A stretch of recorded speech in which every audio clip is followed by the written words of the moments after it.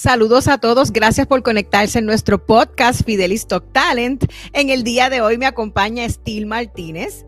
Steel es una de nuestras recientes adquisiciones en nuestra oficina, en nuestras operaciones en República Dominicana. Así que es una persona que conocí hace un año y de estas personas que tú puedes hacer una conexión primero divina, porque cuando, ¿verdad?, servimos a un Dios y conocemos y tenemos experiencias con Dios, Dios siempre se encarga de que esa primera alineación exista, y luego de eso fue profesional. Cuando empezamos a hablar, hablamos de muchísimas cosas, pero cuando yo conozco a alguien y primero me habla de, y pues que yo leyendo este libro, a mí eso ya ese es el segundo clic que me hacen mucha de la gente que conozco. Así que conmigo está hoy, no voy a decir el libro porque puede ser que sea el que él va a decir entre unas preguntas, ¿verdad?, que le voy a estar haciendo. Así que hoy está conmigo desde mi segunda casa, Steel Martínez. Gracias, Steel, por estar conmigo en el día de hoy. No, gracias a ti, Jolene, por invitarme. Saludos a todos los que nos están viendo. Y realmente cuando me dijiste que querías hacer esto, yo me emocioné y a la vez me puse nervioso, pero realmente fue de la emoción, porque Tranquilo. Me encanta esto. Qué bueno. Pues Steel,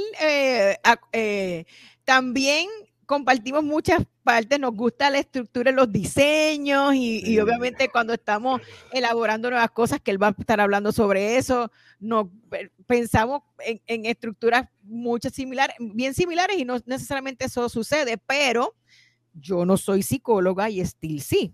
Así que me encantaría, Steel, que hable primero de tu educación en República Dominicana. Para que sepan, no se estudia en el bachillerato, ¿verdad?, para los que son de Puerto Rico, recursos humanos como tal, sino que se estudia psicología. Y entonces en la maestría, quien la tenga y lo ejerza como recursos humanos, entonces selecciona, ¿verdad?, hacer el máster. Pero la base de la gente que trabaja con gente, con talento y con ¿verdad?, recursos humanos, que allá es gestión humana, son psicólogos. Así que por eso los profesionales, ¿verdad?, de los tres ¿verdad?, que son nuestras personas allá en República Dominicana, son psicólogos de profesión.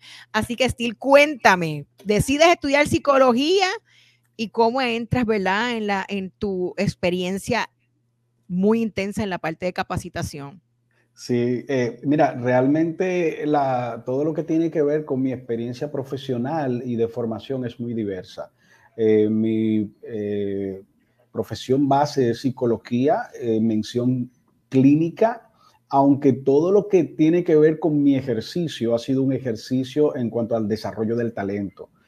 Pero esto viene desde temprana edad, porque yo comencé a desarrollar mis capacidades como facilitador, como capacitador, en el voluntariado. Yo vengo desde los 90 con el tema de salud en términos general, todo lo que tiene que ver con el tema de prevención en temas de drogas, de embarazo en las adolescentes, del VIH, de infecciones de transmisión sexual, y todo lo relacionado al desarrollo de organizaciones juveniles en ese entonces. Y todavía yo estaba en el bachillerato, pero ya estaba destacándome como un facilitador bastante activo en el tema de juventud y también en poblaciones comunitarias. Pero el panorama fue cambiando.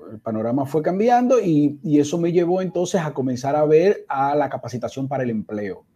Entonces hubo un proceso de transición para ir a la capacitación para el empleo, pero luego de la capacitación para el empleo fui entonces a la capacitación para profesionales en diferentes industrias, tanto el mismo tema de salud como temas en el área farmacéutica, lo que tiene que ver con instituciones de servicio, lo relacionado a servidores públicos, tanto de manera directa, de manera privada, como consultor, pero también a través de la institución oficial del Estado, que es el Instituto Nacional de Administración Pública, que soy parte del banco de facilitadores de esta institución, y tanto para temas técnicos como proyectos y gestión de procesos, además de todo lo que es el tema de competencias blandas, inteligencia emocional, trabajo en equipo, servicio al cliente, empoderamiento personal,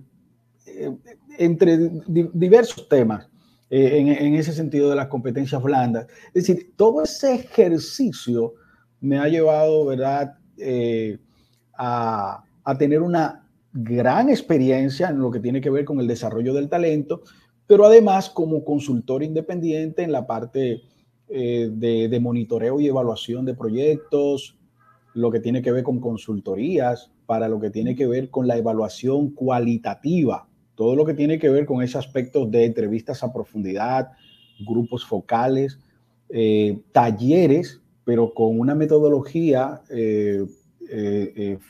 enseñada por la GTZ alemana, donde tiene que ver con una metodología soft, donde esta metodología busca que las personas vayan construyendo todo lo que tiene que ver con su filosofía organizacional, etcétera. En fin, he pasado por diferentes organizaciones a nivel internacional. Estamos hablando de darles consultorías o hacer consultorías con la GTZ alemana, con el UFPA, que es el Fondo de Población dirigido para el tema de juventud, lo que tiene que ver con UNICEF, con relación a capacitación y, en fin, tuve también la oportunidad de salir con la USAID, que es la Agencia Internacional de Desarrollo, y fui capacitado por ellos en diferentes capacitaciones a nivel de República Dominicana para el abordaje de diferentes poblaciones, pero también fui enviado por ellos a una capacitación en el Paso Community College, a través de la universidad, un acuerdo con la Universidad de Georgetown de Nueva York, y ahí tuve la oportunidad de pasar 6 meses en una capacitación donde tuvimos tanto en el mismo Paso como en la ciudad Juárez, teniendo experiencias sumamente interesantes con personas que consumían, en este caso, que eran drogodependientes, personas viviendo con VIH, pero también en orfanatos, proyectos relacionados con niños que eran hijos de personas que estaban en bandas o gangas, y ahí podíamos trabajar con los hijos de ellos para que pudieran aprender música, en este caso. No soy músico, sino más bien todo el proceso, los procesos, aprender de ellos, sobre todo en este caso. Y esto me ha provocado una alta visión de las diferentes industrias en todo el mundo. No simplemente el desarrollo del talento sobre la base de la parte técnica en sí misma, sino todo lo que implica servir a la gente, la diversidad de las personas y cómo abordar desde una empresa todo lo que es el tema de inclusión, el tema de derechos humanos, etcétera. Es decir, es un enfoque bastante amplio cuando uno va a abordar y el reto es poder enfocarse a la luz de lo que son las necesidades propias de las empresas. Algo interesante es que algo interesante es que también pude manejar proyectos dirigidos a poblaciones rurales, dígase jóvenes que necesitaban generar empleo y trabajo no rural, estamos hablando no agrícola.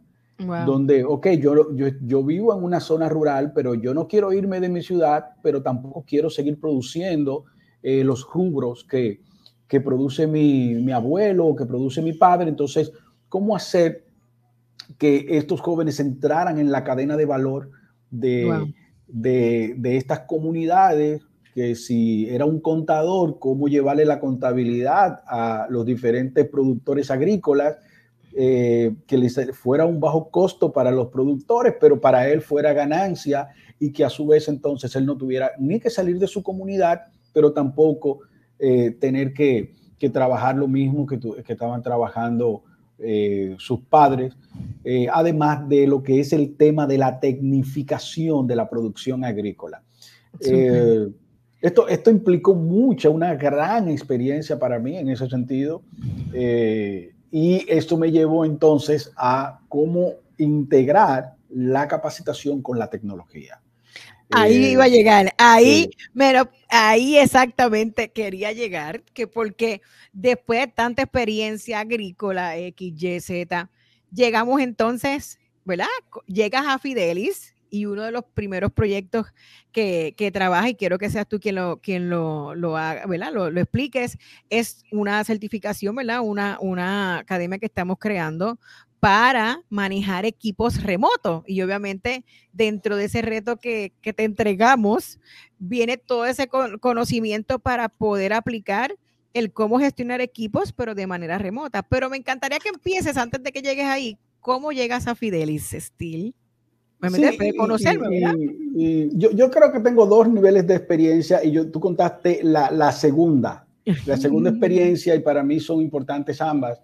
Esa experiencia que contaste, que tiene que ver con nuestra conversación, con la acogida que me diste como profesional y también como responsable de FiDelis. Pero el primer punto fue cómo esa experiencia de las relaciones cumplió o tuvo un papel importante en cómo yo llegué a FiDelis. ¿Por qué? Porque a través del señor Rolando Pierre, Rolando ha estado en diferentes industrias. Por ejemplo, estuvo en la PricewaterhouseCoopers. Con la Price yo fui consultor para el Fondo Mundial en el caso del monitoreo programático, dígase de las actividades. Entonces pude dar ese servicio a través, y Rolando fue en el sentido que me reclutó. Y luego de la Price, el mundo dio vueltas, él estuvo en B. Brown, y en B. Brown él creó un proyecto donde yo fui su contacto a nivel de la comunidad y a nivel de las instituciones del Estado para identificar con quién lo iba a hacer ese proyecto interno de B. Brown, proyecto que todavía está dando frutos y se está implementando en el país en diferentes, a través del ministerio del ministerio relacionado con las certificaciones de las universidades, la MESIT.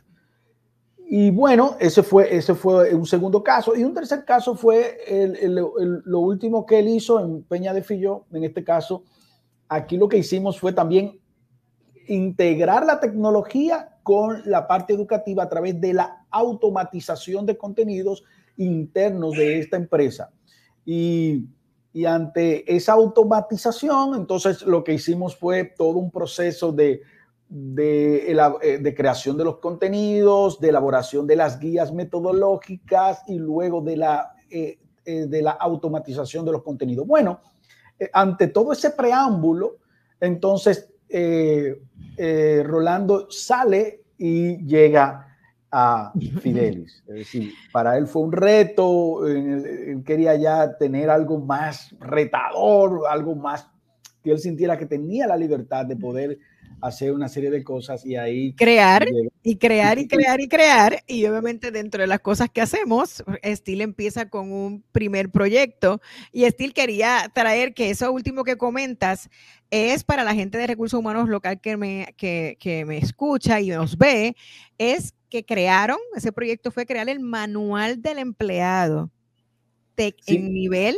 tecnológico completo, con una validación de conocimiento, videos, y yo pues pude ver el resultado final y quedó espectacular.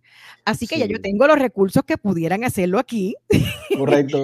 Así que el manual del empleado completamente interactivo fue espectacular, Steel. Todo lo que fue el diccionario de competencias, todo lo que tiene que ver con el manual de políticas de la institución, y que se utiliza para todo el proceso de inducción, fue automatizado para que los colaboradores en cualquier parte que estén del país o fuera del país pudieran hacer ese curso interno, para que cuando llegaran ya a la cita, a la última cita, ya no necesitaran pasar por ese proceso de aprendizaje de las políticas internas.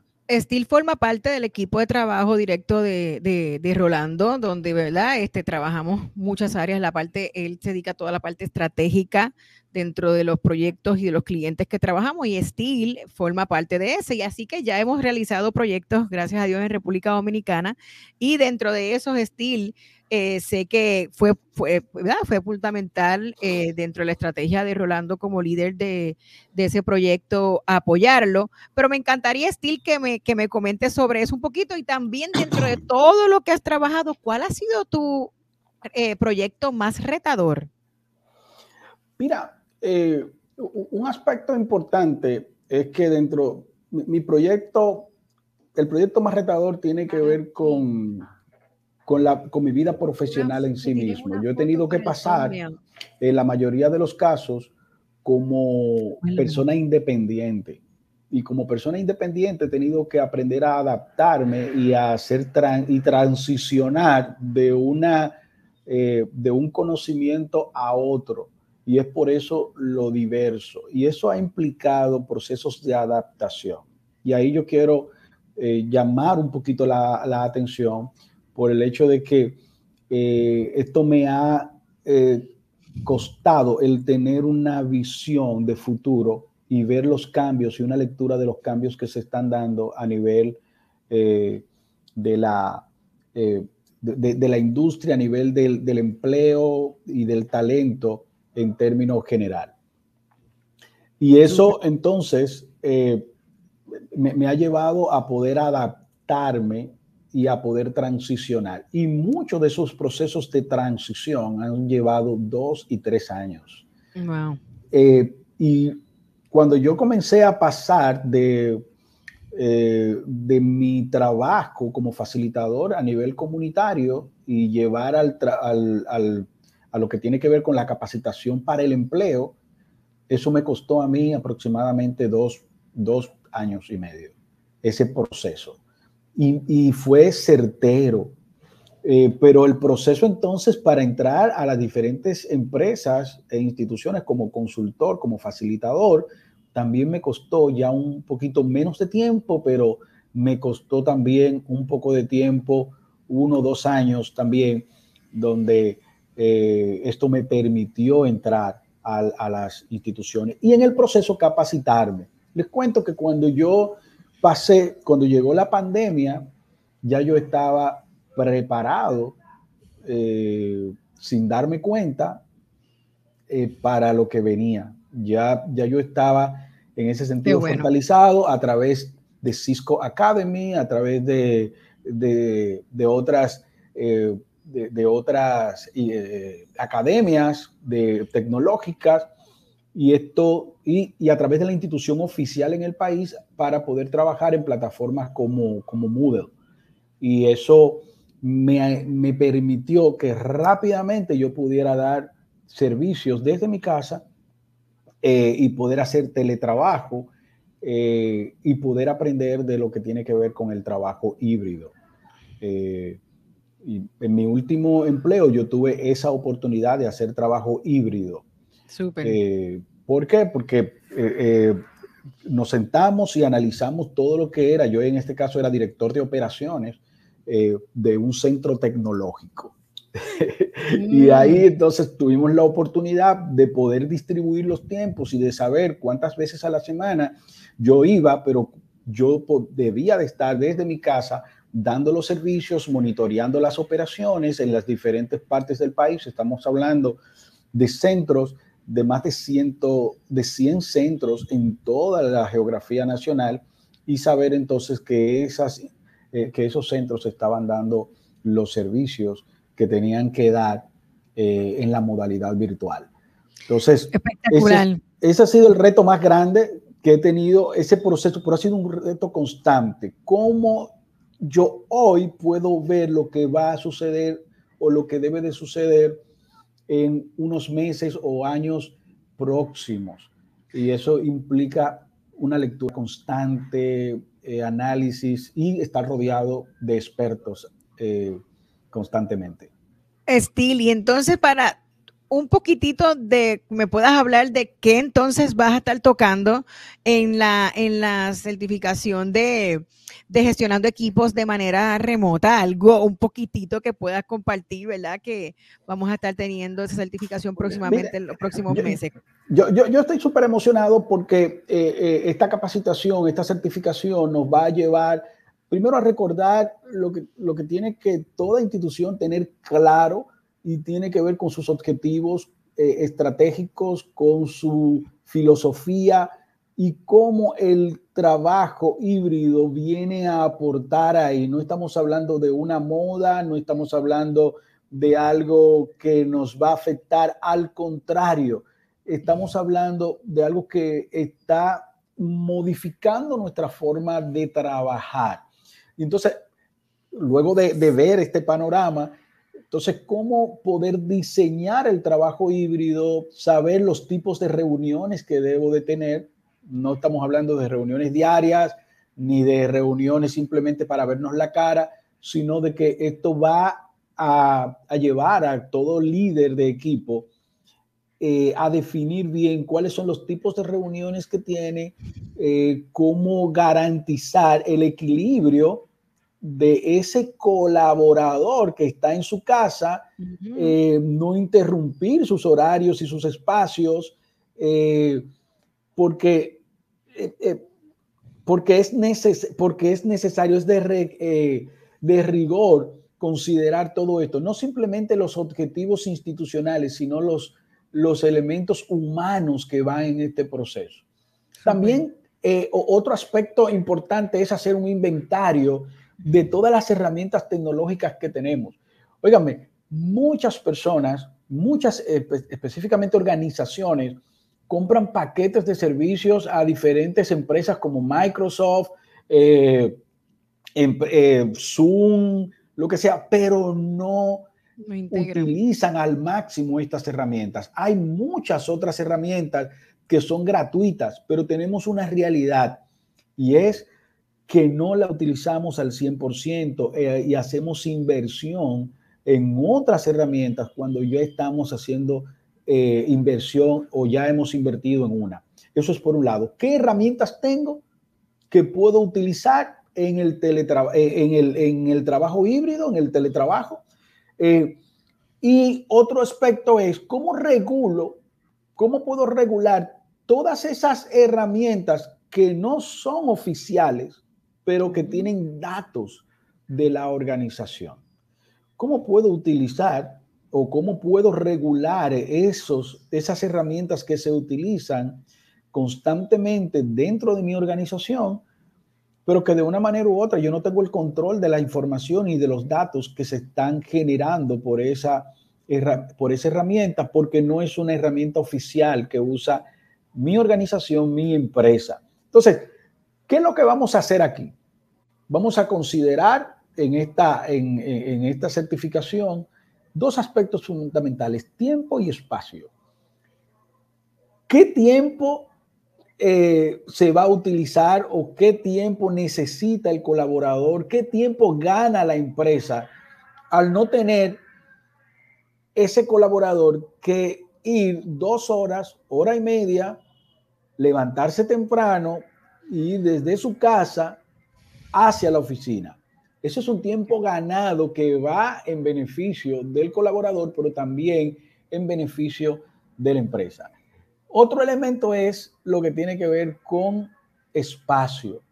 Usted puede definir si el trabajo híbrido que va a hacer ese colaborador solo puede hacerlo en su casa, pero también puede darle la libertad de que pueda hacerlo desde donde él esté, garantizando mayor rendimiento, mayor comodidad, mayor relajación y disminución del estrés para ese colaborador.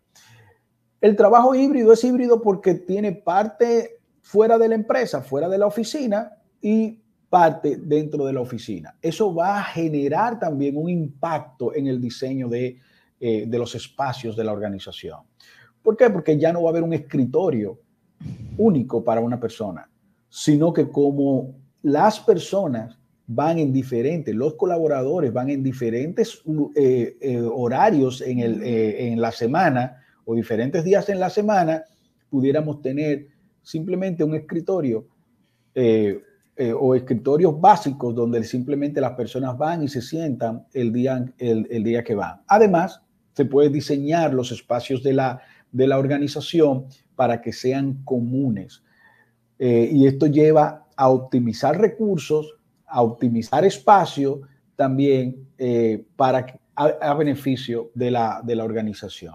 Es decir, el trabajo híbrido viene a revolucionar y a impactar, y todos estos elementos los vamos a tocar en la certificación. Por ende, aprovecho y los invito para que tengamos esta experiencia juntos, donde también vamos a trabajar herramientas para poder hacer los diagnósticos y los levantamientos de información y herramientas para hacer el diseño basado en los objetivos institucionales.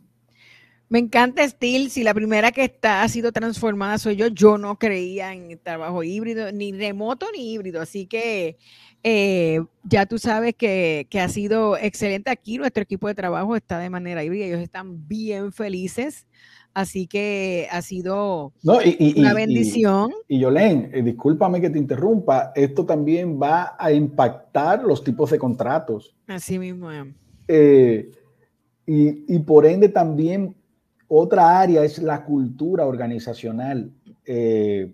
Dependiendo de quien tengan culturas organizacionales robustas y saludables, va a generar una mejor y más rápida adaptación en el trabajo híbrido. Y si supieras que también Steel para la atracción, ahora nosotros que tenemos nuestra división de reclutamiento, la primera pregunta es si el remoto, sí, completamente o es híbrido. Es la primera, ya no es y cuánto es el salario, ahora esa es la primera pregunta en todo. Obviamente no hay puestos que no se pueden hacer de esa manera, ¿verdad? Claro, pero claro. estos niveles, ¿verdad? De estas posiciones. Así que, Steve, la última pregunta, ¿verdad? Antes de pasar a una pregunta ya a nivel personal, dentro de este tiempo, ¿verdad? ¿Cómo has visto el talento en ese deseo, en esa hambre, que no sé si viste, ¿verdad? En la pandemia, cómo la gente desde las casas, yo cogí 5 certificaciones en 2020, yo por la noche, mira, yo terminaba una y empezaba otra, pero era que obviamente pues adquirí muchísimo conocimiento con eso, pero en pandemia, ¿verdad? Eso fue transformado en ese sentido de la gente querer y desear seguir conociendo más y obviamente buscar diferentes opciones, pero ¿cómo ves esa parte de desarrollo de talento para pasar rapidito a que me contestes una pregunta a nivel personal para poder terminar en el día de hoy? Cuéntame, sí. ¿Cómo ves el desarrollo con la gente? Cuando llegas a capacitar, ¿sientes esa hambre? Ahora que lo haces virtual y ahora presencial, ¿cómo ves esto? Mira, las personas hoy en día están más conscientes de lo que quieren. Y ojo, es importante el término conciencia. En la medida que tengo mayor conciencia de lo que estoy haciendo, puedo manejarlo mejor y puedo definir a dónde quiero aplicarlo. Y esto entonces impacta los planes personales y profesionales de las personas. Y en el día de hoy tenemos que ver esto del manejo y el desarrollo del talento desde dos ópticas. Una, desde la óptica de la organización. Estamos hablando que las organizaciones deben de prepararse y ser atractivas, no de manera ficticia, no, ni con promesa. Estamos hablando de definir bien claro sus políticas, definir bien claro cómo quieren trabajar, cómo quieren ser, dígase, ser atrayentes, atractivos para el talento, pero también los procesos de adquisición. Todo el mundo quiere el mejor, no importa la posición, no importa lo que le esté pagando, si quiere una persona para limpiar, quiere el mejor, una persona que se apasione por lo que hace. Por ende, necesita, en ese sentido, quien identifique y quien le ayude a identificar el mejor talento. Incorporarlo también implica otro proceso. ¿Por qué? Porque estamos hablando de incorporar a la gente, de hacer de sumergirlos totalmente a lo que tiene que ver con la institución y todo lo que hace.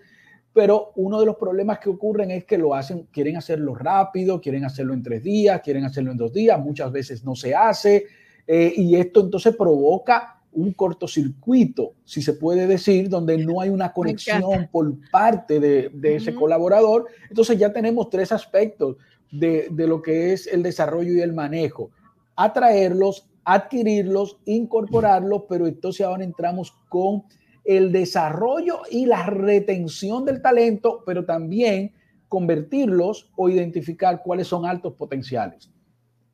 Estamos hablando, óyeme, estamos hablando de que yo no quiero a alguien que llegue y a 2 años se me vaya. Yo quiero a alguien que pueda crecer en mi organización y por ende debo de trabajar planes de desarrollo, identificar las necesidades institucionales y personales de desarrollo de ese individuo, identificar si es un alto potencial con el objetivo de hacer una carrera que vaya creciendo y esa persona entienda que puede mantenerse en la empresa, no simplemente por los recursos económicos, aunque es importante, sino estamos hablando de estabilidad, estamos hablando de diversificar lo que hace ese talento, porque tenemos diferentes personalidades. Hay personas que sí les gusta la estabilidad y hay otras que quieren esa estabilidad, pero en medio de una dinámica más activa, más diversa. Y por ende tenemos que, como organización, propiciar eso. Entonces tenemos ese aspecto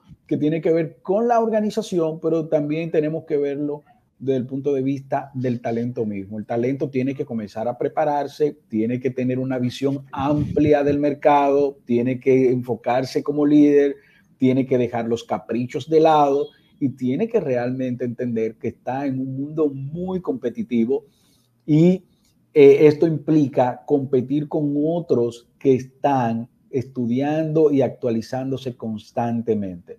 Es decir, que tenemos 2 aspectos del desarrollo y ojo, ¿qué relación se da entre el empleador y ese talento? Debemos de entender de que el talento también tomará la decisión más conveniente para sí mismo, aunque no siempre acierte, no todos siempre acertamos, pero esa persona va a elegir, no de manera personal, va a elegir en términos de lo que le conviene para sí mismo. Me encanta Steel y voy a pasar a una pregunta. Si hay alguien que yo he conocido apasionado, Steel, yo creo que en 2 meses se certificó con nosotros en iCoach, en Hogan, en ACC ahora está. Así que, Steel, ¿y cómo establece el balance de vida? Él quería que yo quitara él no me lo dijo, pero yo sé que él quería que yo eliminara esta pregunta, pero no se la quiero hacer. Por favor. Pero bueno. ¿Cómo estableces el balance de vida y trabajo? Y a la misma vez me gustaría que para cerrar me contestes cuál ha sido la clave entonces de tu éxito profesional. Bueno, ¿cómo mantengo ese balance? Yo creo que comunicándome. Es un gran reto.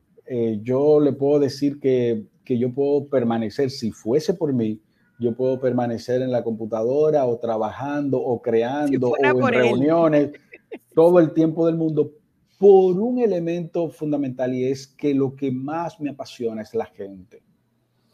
Y como la gente me apasiona y cuando tengo que estar con la gente es como esas actividades cristianas que salen del servicio dominical y están desesperados por salir del servicio, pero para ponerse a hablar en la puerta. Y dura el rato. Así me sucede. La gente me apasiona. Y bueno, y esto implica entonces, a la luz de estar consciente de la necesidad de mantener ese equilibrio, y es llegar a acuerdos con mi pareja, con mi esposa, llegar a acuerdos en términos de decir, todas las decisiones que tomamos impactan positivo o negativamente a los que nos rodean, a nuestros hijos, a nuestra esposa, a nuestra novia, a nuestra relación, y por ende tenemos que llegar a acuerdos y comunicar. Previamente, cuando vamos a tener jornadas fuertes, poder negociar y decir, mira, voy a tener esta temporada, pero inmediatamente que termine, entonces vamos a planificar esto y poder establecerlo y hacerlo, porque de lo contrario usted no va a poder tener ese equilibrio si no se apoya en otros. Y esto va en todo, en el liderazgo, va en lo que hacemos como equipo. Para yo mantener ese equilibrio necesito también tener una comunicación fluida, sincera, transparente con mis clientes. y poder decirle, mira, vamos a hacer esto aquí, pero aquí tengo que hacer una pausa, en estos días no voy a estar contigo, y poder hacer un cronograma, claro, donde ese cronograma sea incluyente de tus necesidades humanas y en este caso de las necesidades de los que están contigo. perfecto. Esto es vital y es neurálgico para nuestras vidas. Qué bueno, Steel. Así que, en una sola palabra, ¿cuál ha sido la clave de tu éxito profesional? Mira, voy a resaltar voy a resaltar dos. Dios Amén. y la buena gente que me rodea, que la pone Dios. Yo creo que ese ha sido parte, he tenido mentores y he tenido ahora tengo no simplemente mentores, sino tengo coach a mi servicio, a mi disposición. Y esto lo digo y lo resalto porque me ha sido impactante para mí el hecho de haberme certificado como en la generación 9 con Agnes, en todo lo que tiene que ver con el trabajo que ha hecho FiDelis en esta academia. Y yo quiero agradecerlo porque el auto-coaching me ha ayudado y me sigue ayudando porque constantemente tengo que ir, ¿verdad?, a trabajarme en ese sentido. Qué buen estilo, excelente conversación. Yo estoy agradecida y de verdad que agradezco todo lo que haces por nosotros, todas las cosas, todo lo que es muchas de las cosas del backstage y ¿verdad?, quien está trabajando mano a mano con herramientas que estamos desarrollando, que vamos a lanzar próximamente, nuestras propias herramientas de medir. Correcto. Ya tengo psicólogos que cuando digo algo, yo, Steel, este reporte de Hogan, vamos a hacer esto, yo leí, no, y obviamente yo no soy psicóloga, así que yo pienso que todo se puede hacer. Así que gracias, Steel, por tu tiempo, gracias por bendecirnos, por estar siempre para nosotros. Y yo entiendo y sé que Dios ha sido quien ha estado en esta relación y va a continuar. Así que hablaremos de muchísimos proyectos y yo sé que tendremos mucho que contar y experiencias de transformación y de evolución de nuestros clientes, que es para lo que, ¿verdad?, estamos en el día a día. Así que gracias, Steel. Gracias, gracias, gracias. Y a todos, gracias por conectarse en nuestro podcast FiDelis Top Talent. Hasta la próxima.